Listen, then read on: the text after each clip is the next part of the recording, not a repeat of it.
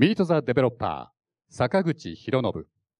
第一線で活躍するゲームデザイナーの生の声が聞ける人気イベント、ミート・ザ・デベロッパー。今回は、ファイナルファンタジーシリーズの生みの親、坂口博信氏が登場。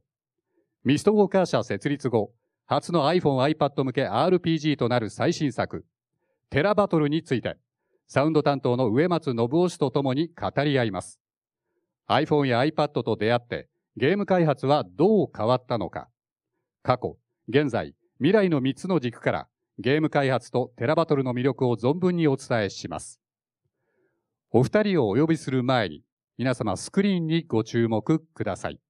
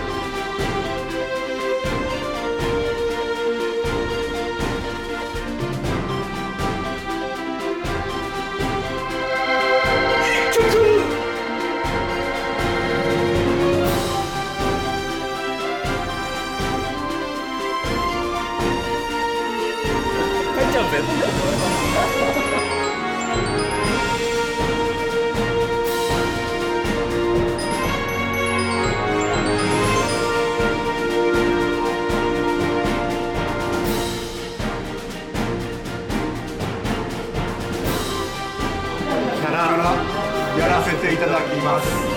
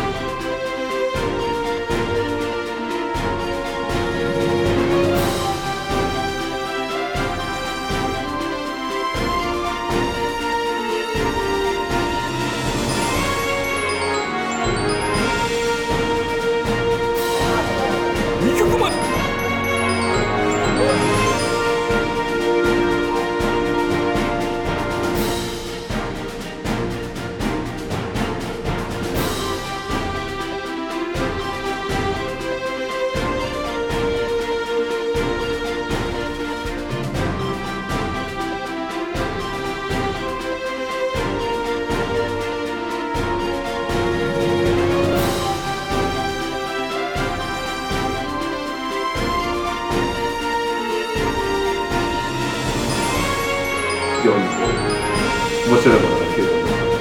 期待してください。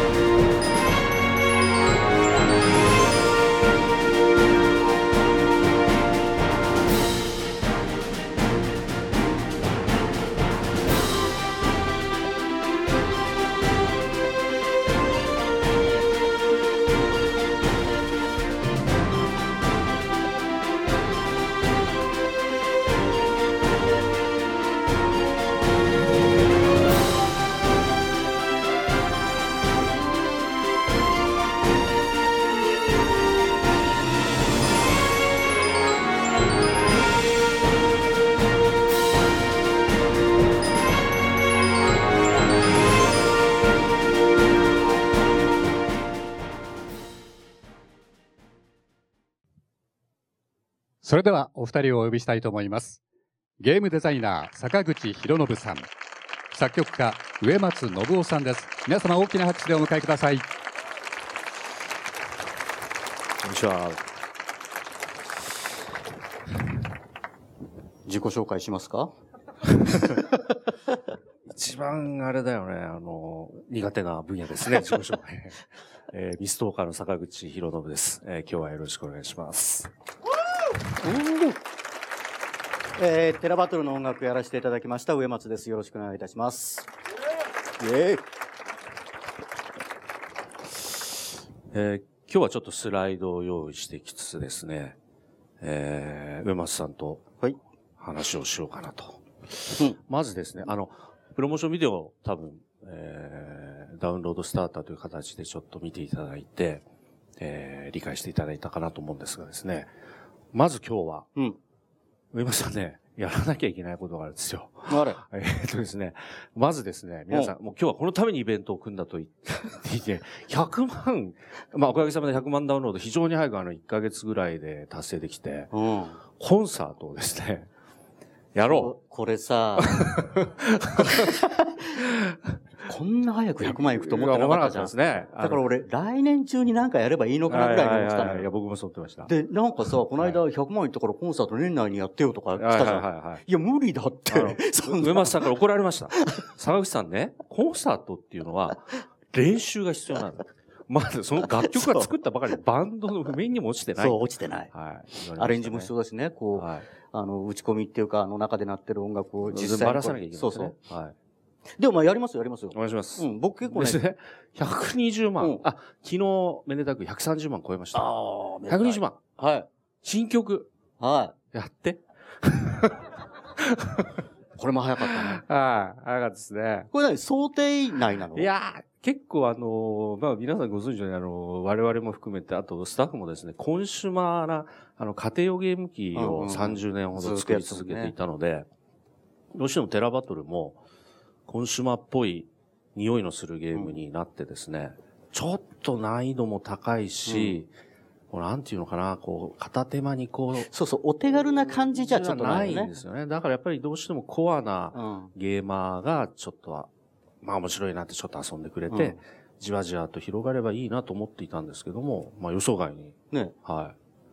ただ松野って松野休みというのはですね、ここで150万人も入ってますけども、オーガバトルとか、ファイナルファンタジータクティクスとか、ファイナルファンタジー12とか、一緒にやった仲間なんですけど、彼なんかよく飲むんですが、やっぱりこういうスマホ RPG の中で、ある程度コンシュマーの匂いがして、がっつり遊べるようなものが流行るのは、まあ自分も何かそういう作品をこれから可能性を感じて嬉しいってことは言ってくれて、まあだからぜひ一緒にやろうよっていうのは、最近、そうかも本当に話してたんですね。ほら、やり込むタイプのゲームじゃない、テラバトルって。だからちょっと電車に乗ってる間にパズルゲームみたいにちょこちょこっていうあれとは種類が違うじゃない。ちょっとね、気がつくとね、一手間違えてダメだっていう。そう。でも確かにそういうほら、こういうんでコンシューマーみたいなゲームが作れるっていうのが、認められると、そういうのでも面白いねって言ってくれる人が多いと、まあ一つなんか新しいちょっと可能性だよね。そうですね。そこは感じました。はい。で僕はほら、ずっと坂口さんなんかとロープレイとか作ってて、ストーリー性のあるやつで、なんか伝えたいものがあったでしょ？シナリオとか書くときにも。そういうのを伝えたい僕らがほらゲームを作り始めた頃ってまだゲーム文化っていうのがあんまなくって、ただゲームはおもちゃだったんだけど、何かこう、ほら、当時のスクエアって映画作ろうと思って、作れなくってゲーム業界に来た普通の音楽を、ねはい、普通の音楽作ろうと思ってたけど仕事がなかったんでゲーム業界に来たとか。でもそれでも、元々のほら、道での夢は果たせなかったけど、ゲームで何かこう自分らが表現したいものをできるんじゃないかっていうのが根底にあったじゃない。でそれをさ、こういうゲームでもできるんだっていうのを、可能性を示すと非常にこの先の展開が、そうですね、可能性広がる、ね。バリエーションが広がると思うね。30年前からしたら夢のようですよね。夢のようだよ。まだゲームデザイナーって言葉もなかったです。なかった。職業何って言われて説明できないと思う。うち親に言ったけど、なんか全然ピンときなかった。はい。今日はあと、だからそれで現場の写真もちょっとですね、撮ってきました。これはミストーカーさんですね。結構だから少人数でやってるんですよ。ね、少ないですね。はい。これ、総勢ですかミストーカーさん。これに、まあもちろんあなた。うん。はい。外部のね。まああと効果音の中村英二っていうのもファイナルファンタジーから付き合ったりとか、あと絵を描いてくれるアーティストがね、これ以外に外にミナバとか。ミナバ君とかね。はい、いますよね。でも、あれだね、昔のファミコン作ってた頃の。ちょうどね、一緒なんですよ。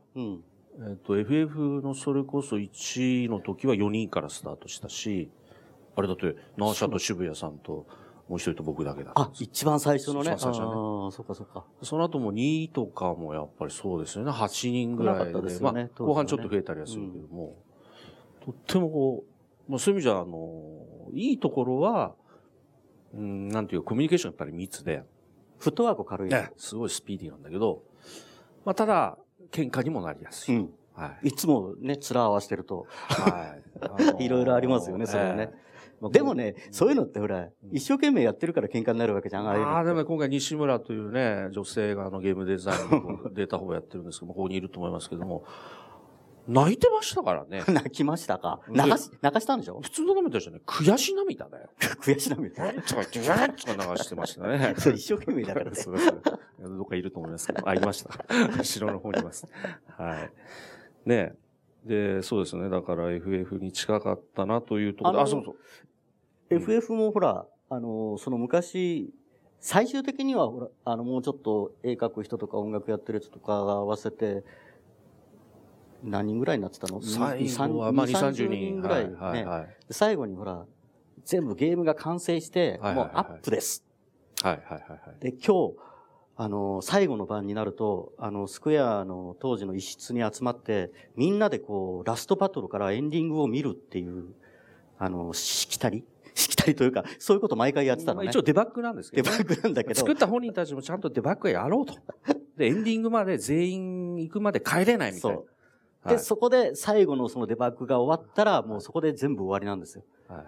でも、みんな、その乾杯の缶ビールを持って待ち構えてるわけですよ。最終的には大抵バトルを作ってるプログラマーが、まあ一番うまいので、そいつがやって、大画面でやって、徐々にみんなが集まってくるわけですね。缶ビール持ってね。片手にね。でもボス倒すまでビール開けらんないからね。開けらんない。ところが、バグが出たりする。バグが出たね。上松さんのもいくつか出ましたね。まあまあ。音楽では絶対出ないと高をくくってましたよね。ところが彼のデータだったんですね。GoTo を一個付け忘れてた。付け忘れてたんですね、本当ですね。だからもうビールはぬるくなっちゃうしね。本当にね。まあでも楽しかったですね。楽しかったね。あの時、ああいう風になんかやっぱり1年ぐらいかけてこう何十人で作ってたゲームがこうやっと完成したっていう時の感動ったらないよね。やっぱりちょっと涙出ちゃうもんね。僕も FF3 の時はね、明け方会社出て、歩きながら涙出ましたね。一人で泣いてた。はい。まあ朝だったから大丈夫だったけどね。今回もちょっと持ってきました。私ね、今回ね、泣きました。泣きましたか？ただしね、これはですね、すいません。これはですね、やらせです。絶対やらせ。だって涙の子流れてないじゃん。そんな感動して泣いてる時に写真撮るわけないからね。そうだね。そうだね。すいません。これはあくまでやらせなんですが、大野と西村というね、まあ今回のメインプログラムたった一人でやったんですけど、西村もたった一人でデザインやって、そいつと3人でこう、ポチったんですよ。まあ、アップルさんに、まず提出すると。完成。はい。その後にですね、不覚にも泣いてしまって、やばいこれもう、この泣いてるとこ絶対見せられないって、こう、二人のところを去ろうとしたら、気づいたんでしょうね。肩がこう、ヒクヒクしてるよね。西村が、坂口さんみたいな。もうふざけるな、声かけんな、振り分けるわけないだろ、みたいな。本当ですね。いや、でもそんだけね、達成感があったんじゃまあ、ないですかね。今回は達成がありましたね。まあ、少人数っていうのもあって。うん、はい。でですね、今日はですね、一応まあ、イベントの主題が、そのゲーム作りにおける、過去、現在、未来ということで、はい。いくつか言葉でちょっとですね、書いていって自分でもむずがゆくなるような、文章であるんですが、こういう言葉で一応作ってきました。まず現在ですね。まあ本当にこれは信じるものっていうのが、まあさっきの少人数の連中なんですけど、そういったコミュニケーションが深いからこそ、すごくこう、戦友って感じがあって、あとやっぱり未知の領域でしたね。なんでスマホ市場で、こういう iOS アプリでゲームを作るんですかっていうのは結構インタビューで多いんですよ。だってずっと今まで家庭ゲーム機で来たじゃないですか。で、正直まあ、市場に入っていった時はなくてですね、今回本当一割りで、まずはその大野と西村っていうすごくいいプログラマーなりデザイナーと会えたので、なんかそこで、彼らとやりたいと思った時に、だからラッキーだったんですよね。スマホ市場で、その少人数で打って出れるっていう。だから僕たちがファミコンでやった時と一緒で、これがやっぱり大規模開発でなければ、太刀打ちできないっていう状況であれば、なかなかそうはいかなかったんですけど、まあ非常に今回ちょっとタイミングが良かったっていうね。お金もかかるしね。最近のね。これはポチった時の写真ですね。はい。これはこれは大野君、ね。本当にその時のこれもやらせなのこれ安いじゃん。これはやらせじゃないんだ。ポチる時に、撮っとこうぜって言って。記念の。本人たちすっごい感動してるんですよ。これ写真から伝わってこない。伝わってこないね。そうなんだ、これ。なんかね、間抜けな写真。みんなカメラ目線で。一応ね、僕がデータ預かったので、もう大野ですね。一人プログラマーって西村ですね。で僕はですね、ここね、申し訳ない皆さん、フォトショップでちょっと白髪が目立ったんで、僕だけレタッチしました。全部レタッチしてないから。そこはリアリティです。リアリティね。ちょっと残しておいて。ちょっと残して。はい。まあでもね、これでポチるでしょ？なんかね、チェックするんですよ。例えば香港とか。まあ今回はもちろん日、あと、ヨーロッパ5カ国ぐらい、4カ国かな？それと、カナダ、アメリカなんですけど、例えばその、ヨーロッパの小国とか、例えば東南アジアとか、チェックして押せば、そこにリリースできちゃうわけですよね。ね。これがなんか、まあ、今の時代もちろん当たり前なんですけど。当たり前だけど、なんかちょっと信じらんないよね。このロムを焼いてね、京都まで、電車に乗って、人でリレーしてましたね。行くんですよ。新幹線乗ってる途中バグが出るんだよね。ダメだよ、これ、次って言って、だいたい総務の女の子まず消えて、でね、徐々にこう会社から人がいなくて、みんな、だいたい東京、京都間にみんないるみたいな。結構ありましたよね。そうだよね。まあいい時代になりました。そうですね。で、次ちょっと言っていいですか？次はですね、まあ過去ということなんですけどもね。これはですね、これ僕、上松さんとFF の多分4とか5だと思うんですけど、CD の、ライナーのライナーですか？はい。それの時にインタビューを受けて、これ上松さんが言ってたんですよ。いいこと言ってる。いいこと言ってる。ちなみに、さっき楽屋で確認したらですね、俺は言ってないっていう。知らないみたいな。ちょっと覚えてなかったんだけど。いや、まあやっぱり、当時ね、なんかこういう気持ちありましたよね。ほら、先輩がいないじゃないですか。そう。だからもうね、自分らで思い通りにやるしかなかったもんね。方向性もね、何をやろうが新規っていうか。そう。だから、でもほら、若かったから、みんな。みんな大体同じような年齢だったんだよね。そう。で、何かを作りたい連中が集まってるから、毎日会社に集まっても作れてるだけで嬉しいのよ。そういう感じですね。喧嘩しても、それはそれでやっぱりやりたいことをお互いに伝えようとしてるわけだから。作れる喜びってことでしょ。そう。大野西村聞いてるか？そう、作れる喜びがあったのね。そうですね。今日はですね、ちょっと懐かしい写真をですね、これ今朝の5時に入手しました。ネットで検索したら出てきたんですけどね。これね、すごいです。髭なし。これどうこれだこれはすは、ごいですいかんね。やつやろ。はい。これは、ヒゲなしで、しかもですね、あの環境がすごいですよね。これ見える人いますかね。これ MSX ですよ。MSX って昔、もう知らない人もいるかもしれませんけど、MSX、僕これね、FF の1と2ぐらいまでこれでやってた。MSX で言って、うん。音はラジカセで鳴らしてたわけですね、それはね。その隣これラジカセじゃない。あ、ラジカセで鳴らしてるの。すごいモニタースピーカーすらない状況だったんだ。ないね。そうだね。で、シーツで2台。で、モニター。 4対3の。そうそうそテレビですね。う。いや、ここはね、MSX のシーケンサーでここに5000子があってね、ここに音符を打っていくんですよ。もう、ヴィンテージみたいな機材がカシオのシンセサイザーとローランドのシンセサイザー。なんと音が6つ出る。6音出る。その頃のシンセはそうだったよね。6音ぐらいしか出ない。そうでもそれを使って3音で音楽を作ったよね。そう。ファミコンはそうですね。3音プラスノイズかなんかだったんですよ。3音プラススノイズ。ノイズ。ファミコンの頃はね、もう今みたいにシンセでフルでできるとか、オーケストラの生録が使えるとか、もう夢のような、想像もしなかったよね。あれがね、印象的ですね。ワールドマップの音楽で3音しかないのに、メロディーに2音ぶっ込んで、コーラス効果みたいなのそう。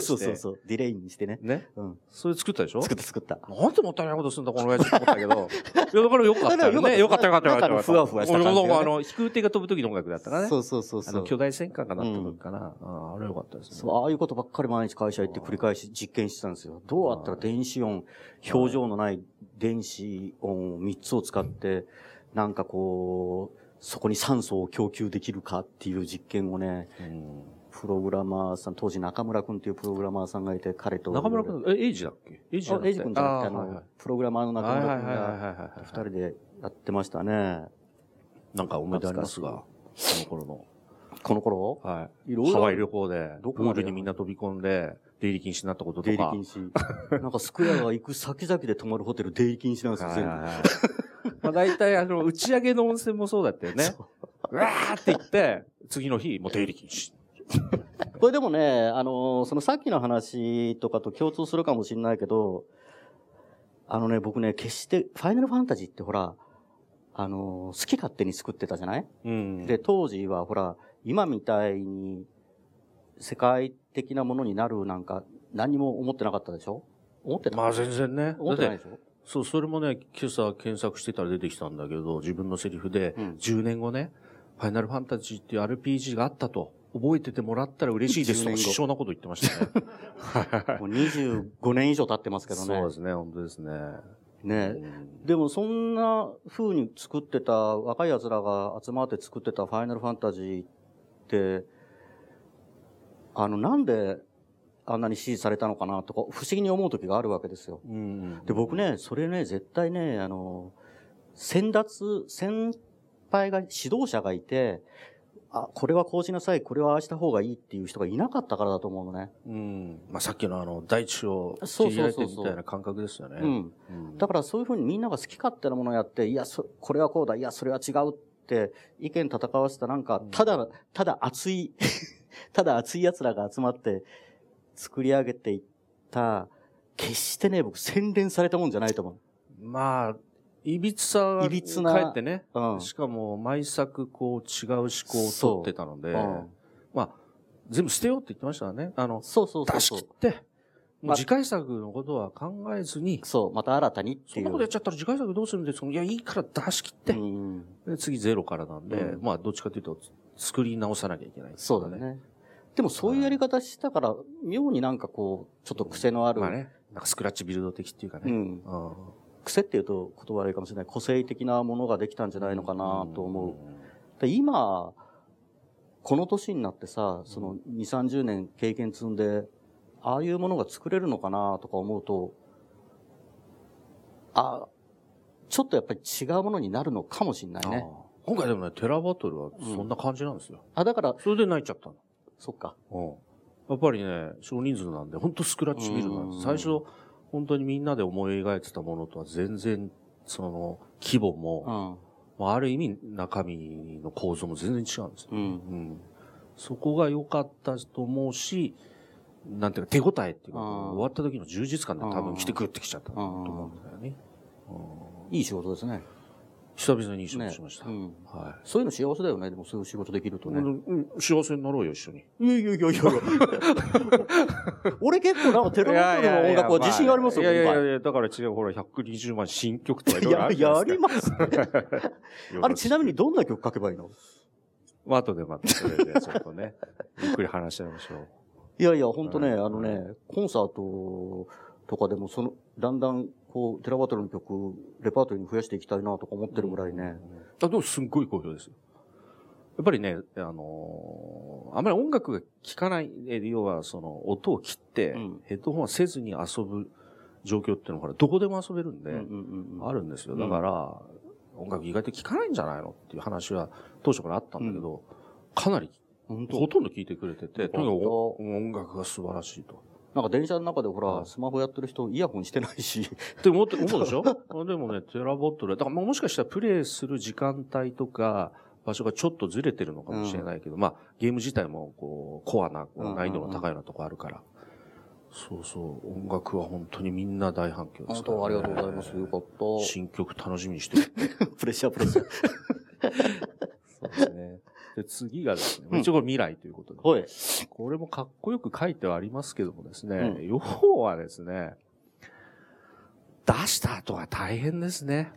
そこが面白みもでもあるんだけど、いわゆる、オンラインっていうこともあって、プログラム自体もこう、どんどん追加されていって、今ちょうどオンラインで協力プレイっていうのを作ってるんですけど、で、それ以外に、いわゆるイベント系のダンジョンなり、そういったもので、こう、盛り上げていくんですよね。で、それは、ただ面白いなと思ってて、お祭りな感じなんですよ。なんかね、出した後の方が。昔だと出してその瞬間お祭りで、あとはそこスーッと消えていくじゃないですか。出した後の盛り上げ。ダウンロードスターターっていう最初の企画を考えたのも、やっぱりなんかお祭りになるんだよということをあらかじめこう、なんていうかこう、みんなに交付しておくというか。ただそれだけじゃやっぱり済まなくて、もう、スタッフも出した後の2ヶ月が今2ヶ月ぐらいなんですけど、とにかく長いと。良くも悪くもですよね。密度が高いっていうことなんでしょうけど、頑張ってますね。だって終わんないもんね。アップして終わりじゃなくて、そっから始まりみたいなもんだもんね。多分ね、1、2年後とか、だから、ぼーっと、丸々と、こう、太ってですね。きっともしかしたら、外形は違う形になってるというか、コアだけね、今の形で。っていう。なるほどね。そこまで考えてるんだ。そうなるか。もしかしたら全然違うものを1年後になってるかもしれない。で、できたら、今世の中にあることじゃなくてせっかくの機会なんでね。なんか僕らなりにの新しい、ちょっとこう、今までとは違った形で、こう、付加させていって、そうするとちょっとずつそれをやると、最終形も、なんかテラバトルって他のとこう違うよねってものになるじゃないですか。なるべくそうしようねっていうのは思ってるんですけどね。これからですね。楽しみですね。いや、あなたもだよ。だからしつこいけどさ。そうですね。ごめんなさい。それで今日はちょっとみんなで今手掛けてる部分をちょっと映像にしてきたんで、藤坂っていうキャラクターデザイナーがいて、彼がキャラクター全部やってるんですけども、彼が新しく描いた絵だとか、あと、ちょうど来年の多分1月の半ばぐらいからオンラインの協力プレイモードっていうのが入ってですね、例えば今のシナリオも、そうやってオンラインで誰かに手伝ってもらって一緒にプレイするみたいな、あと専用のダンジョンもあってみたいなことをしようとしてるんですけど、あとせっかくなんでそこにその召喚獣を出してですね、今そういう要素は入ってないんですけどね、なんか新しい試みをどんどん入れていこうよっていうことで、でちょっと映像にしてきたので、はい。じゃあお願いします。見る時間ですか？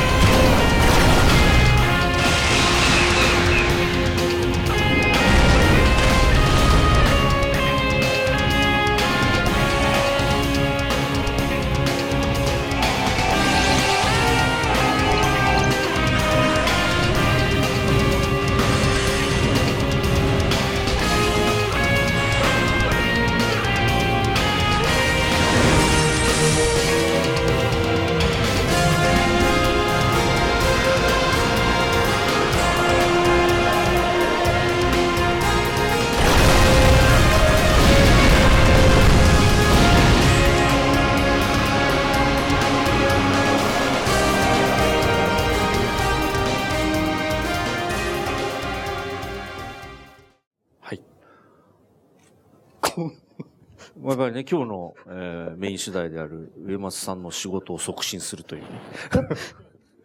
見たことあるわ、このシーン。曲ね。はい。歌を作れということですよね。はい、120万行った時にですね、そう、ちょっと新曲をやろうって言った時に、ね二人で、ラストストーリーとか、ブルードラゴンとか、ずっと歌物をやってきたので、はい、これにも歌を入れたらいいんじゃないのってメールで返したら、20分後ぐらいにこの字が来たんですよ。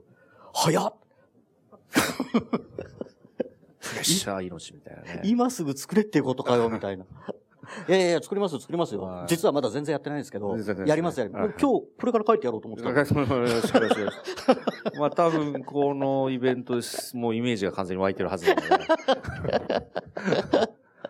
まあシナリオは畑野くんっていう子が手伝ってくれたんですけど、畑野くんが作った光風ろかみたいな中でですね、まあ何かこうやっぱり未来に向けて、扉をこじ開けつつ、なんかテラバトルも生まれ変わってほしいという気持ちも込めて、一応、はい。なんか FF の時もそうだけど、あれだよね。まあ、もちろんブルードラゴンとかラストスもそうだけど、歌ってやっぱいいじゃないですか。なんかこう人の心を揺さぶるし、まあもちろん映画も小説もそうなんだけど。映画、そうなんだけど、歌ってさ、3分ぐらいで、映画が2時間で伝えることを3分で伝えられたりするじゃない。まあ、比べることはできないんだけど、要するにこう自分の伝えたいこととかいうのをこうパッて切り取って、短歌みたいに、五七五みたいにこう、映画の2時間に比べたら、端的に伝えられるよね。あれが僕結構好きでね。あとまた繰り返し聞く感じがね、違うよね。繰り返し聞く感じで。歌ってこう、好きなものを繰り返し聞くじゃん、なぜか。で、聞くたびにこう、増幅していくっていうか、好きさが。なんかね、あれは独特な感じがして、人の声っていうのもあるのかもしれないしね。ゲームもね、結構近いとこあると思うんですよ。ちょっと違うんだけど、やっぱり反射神経とか、まあ、目に入ってくる、それによって入ってくる映像で自分も反応しなきゃいけないし、もう非常にすごい、こう、深い相互作用をやってるわけじゃないですか。あれでなんか独特の快感が来るんだけど、どこか反復作業的なところも実は要素としてあって、なんかだんだんこう、快感になっていくようなところあるんですよね。だからずっとこう、ある起伏に沿ってこう、感動させる、いわゆる小説とか映画みたいな、感動が欲しいってもちろんゲームに欲しいってファイナルファンタジーの時も言って作り続けたけど、かたやシステム的にはなんかそういうこう、短い時間の反復みたいな。だからなかなか実は相入れないことをもしかしたらやろうとしてたのかもしれなくて。まあでもやっぱ人の心は動かしたいですよね。動かしたいですよ。この間ね、どこ行ったトロントのコンサートで演奏したのね、ファイナルファンタジーのオーケストラコンサートをやったんだけど、ミュージシャンが、バイオリンの人が来て、綺麗な曲だねっていうの。でもゲームって残酷なんだろっていうのよ。で、この人たち、ゲームって殺し合いとか打ち合いの感じをイメージしてるんだなと思って、もう、それを否定したかったんだけどさ、言葉だろ。言葉が出ないんだよ。僕らはそういう、ファイナルファンタジーでそういうことをやりたかったんじゃないんだ。まず言葉勉強しなきゃダメ。曲聴かせればいいの、そこで。パッとバイオリン出してね、弾いちゃうんだよ、もう。ほらって。奴ら弾いてるから。そうだね、弾いてる奴らか。そう。で、それを伝えたいんだけどね。だから僕らって多分坂口さんもそうだと思うんだけど、僕もそうだけど、殺し合いの快感とか、ね、人を叩き潰して進んでいく快感っていうのを求めてたんじゃなくって、シナリオライターはシナリオライターの、絵描きは絵描きさんの、音楽は音楽屋さんのこう伝えたいことを、悲惨なことじゃなくって、まあ、すごい照れくさい、恥ずかしい言い方だけど、やっぱり愛みたいなことだと思うのよ。そういうなんか、人の心と自分と他人を共感し合いたい。同じところでこう美意識をこう共感し合って、それが感動っていうんだと思うんだけど、そういうものを作っていきたいのね。まあ動機づけがね、ゲームそのものが動機づけじゃなくて、やっぱどうしてもストーリーを入れたかったのは、そのストーリーの中で人間の感情がまず動機づけであって、この解決法としてゲームシステムがあって、そうそうそうで、その後にやっぱりまた人間の感情が交渉してくるような流れはやっぱり欲しいですよね。で、それを除いたものっていうのは、なんか、僕自身はあんまり作りたくなかったっていう。僕もでも同じですよ。ね、そんな感じでしたよね。そういうのは、やっぱりそういうのが必要だって感じてる人は多分、続けていかなきゃなんない宿命にあるんだよ。作っていきなさいよ。作ってる作ってる。っていうかね、本当にすごいけどね、あなた新曲もやんなきゃダメだしね。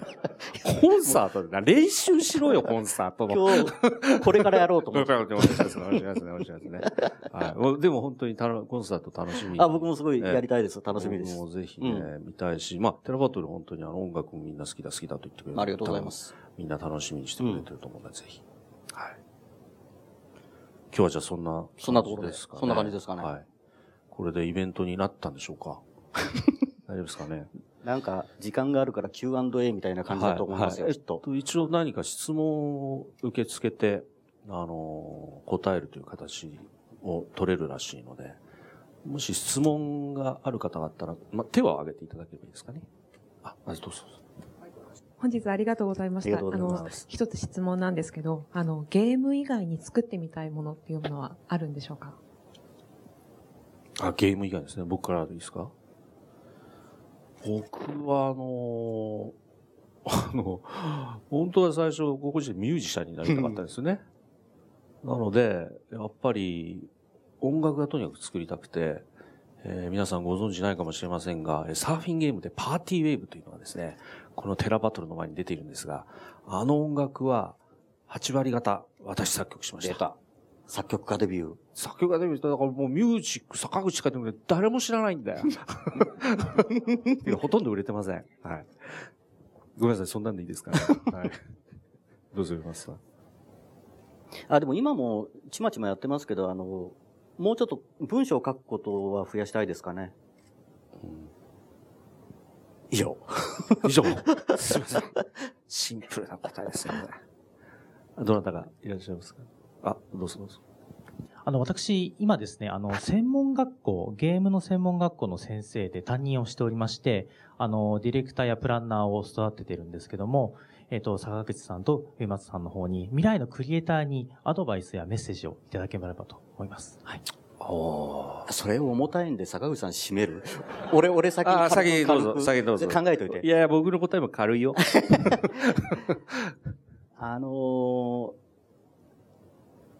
やってると絶対迷いってあるんですよね。あと壁は絶対あるんですよ。もう嫌になることもあるんですよ。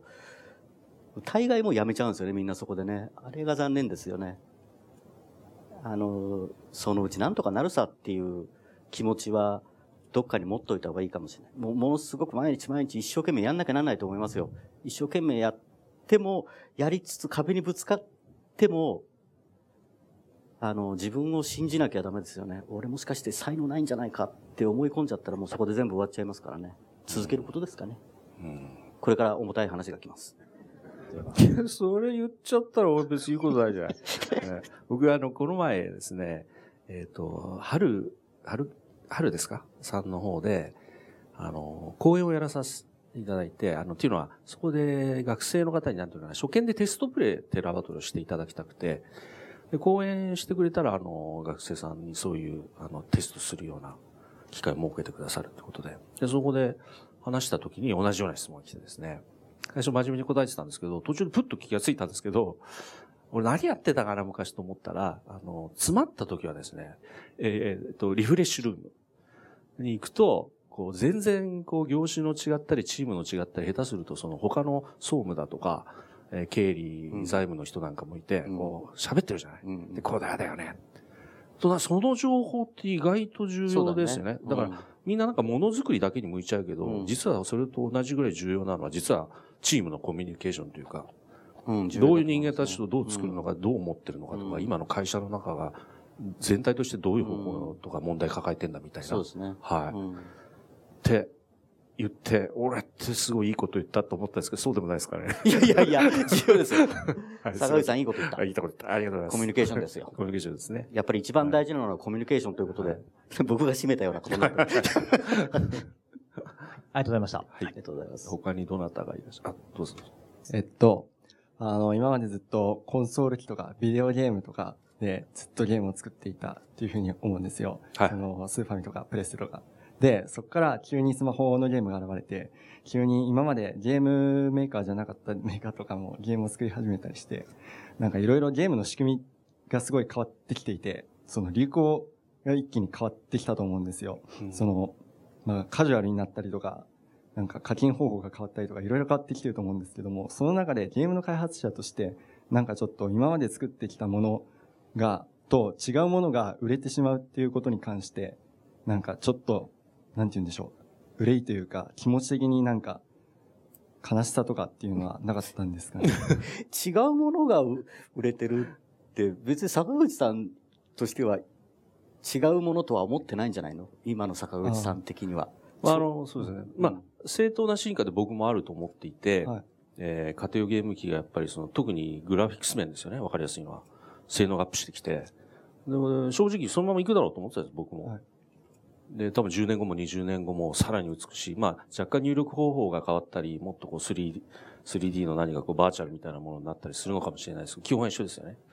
だけど、ここに来て、こういう、いわゆるスマートフォンのアプリっていう形で、ちょっとびっくりしました。本当に最初は。正直、最初はそれで単純に入力していく、タップするだけのゲームみたいなのも多かったので、これはどうなのだろうとは思っていたんですけど、やっぱり、なんていうのかな。まず何しろ常にそばにあるのと、もう一つはオンライン要素で、自分が設置したそのゲーム機に何か挿してオンラインにする、ないしはそこで手順が必要じゃないですか。光ファイバー引くなりなんなり。じゃなくて、もうこのスマホは、なんていうか、手にした瞬間からオンライン機能はもちろん当たり前についてるわけなんで、これって意外と決定的に違って、でその環境の中でやっぱり新しい芽が出てくるのは、これは必然かなと思うし、自分が想像してなかった分、なんか楽しかったですよね。なんか、そこは新しい可能性だし、さっき話したような誰も歩いてないところを切り開くことが、もしかしたら、この形だとできるんじゃないかなとね、今まだ単純に近いものが多いですから、しかもスピードが速いんで、2年後ぐらいに何かスマートフォンの形が何かわからないですけど、何かこういう、身につけるデバイスの中で、こんなもんができたのっていうなんか、可能性はすごく感じてて、そこは僕は楽しいです。はい。いや、ちょっと最後よろしいでしょうか。質問で。はい。ありがとうございます。ありがとうございます。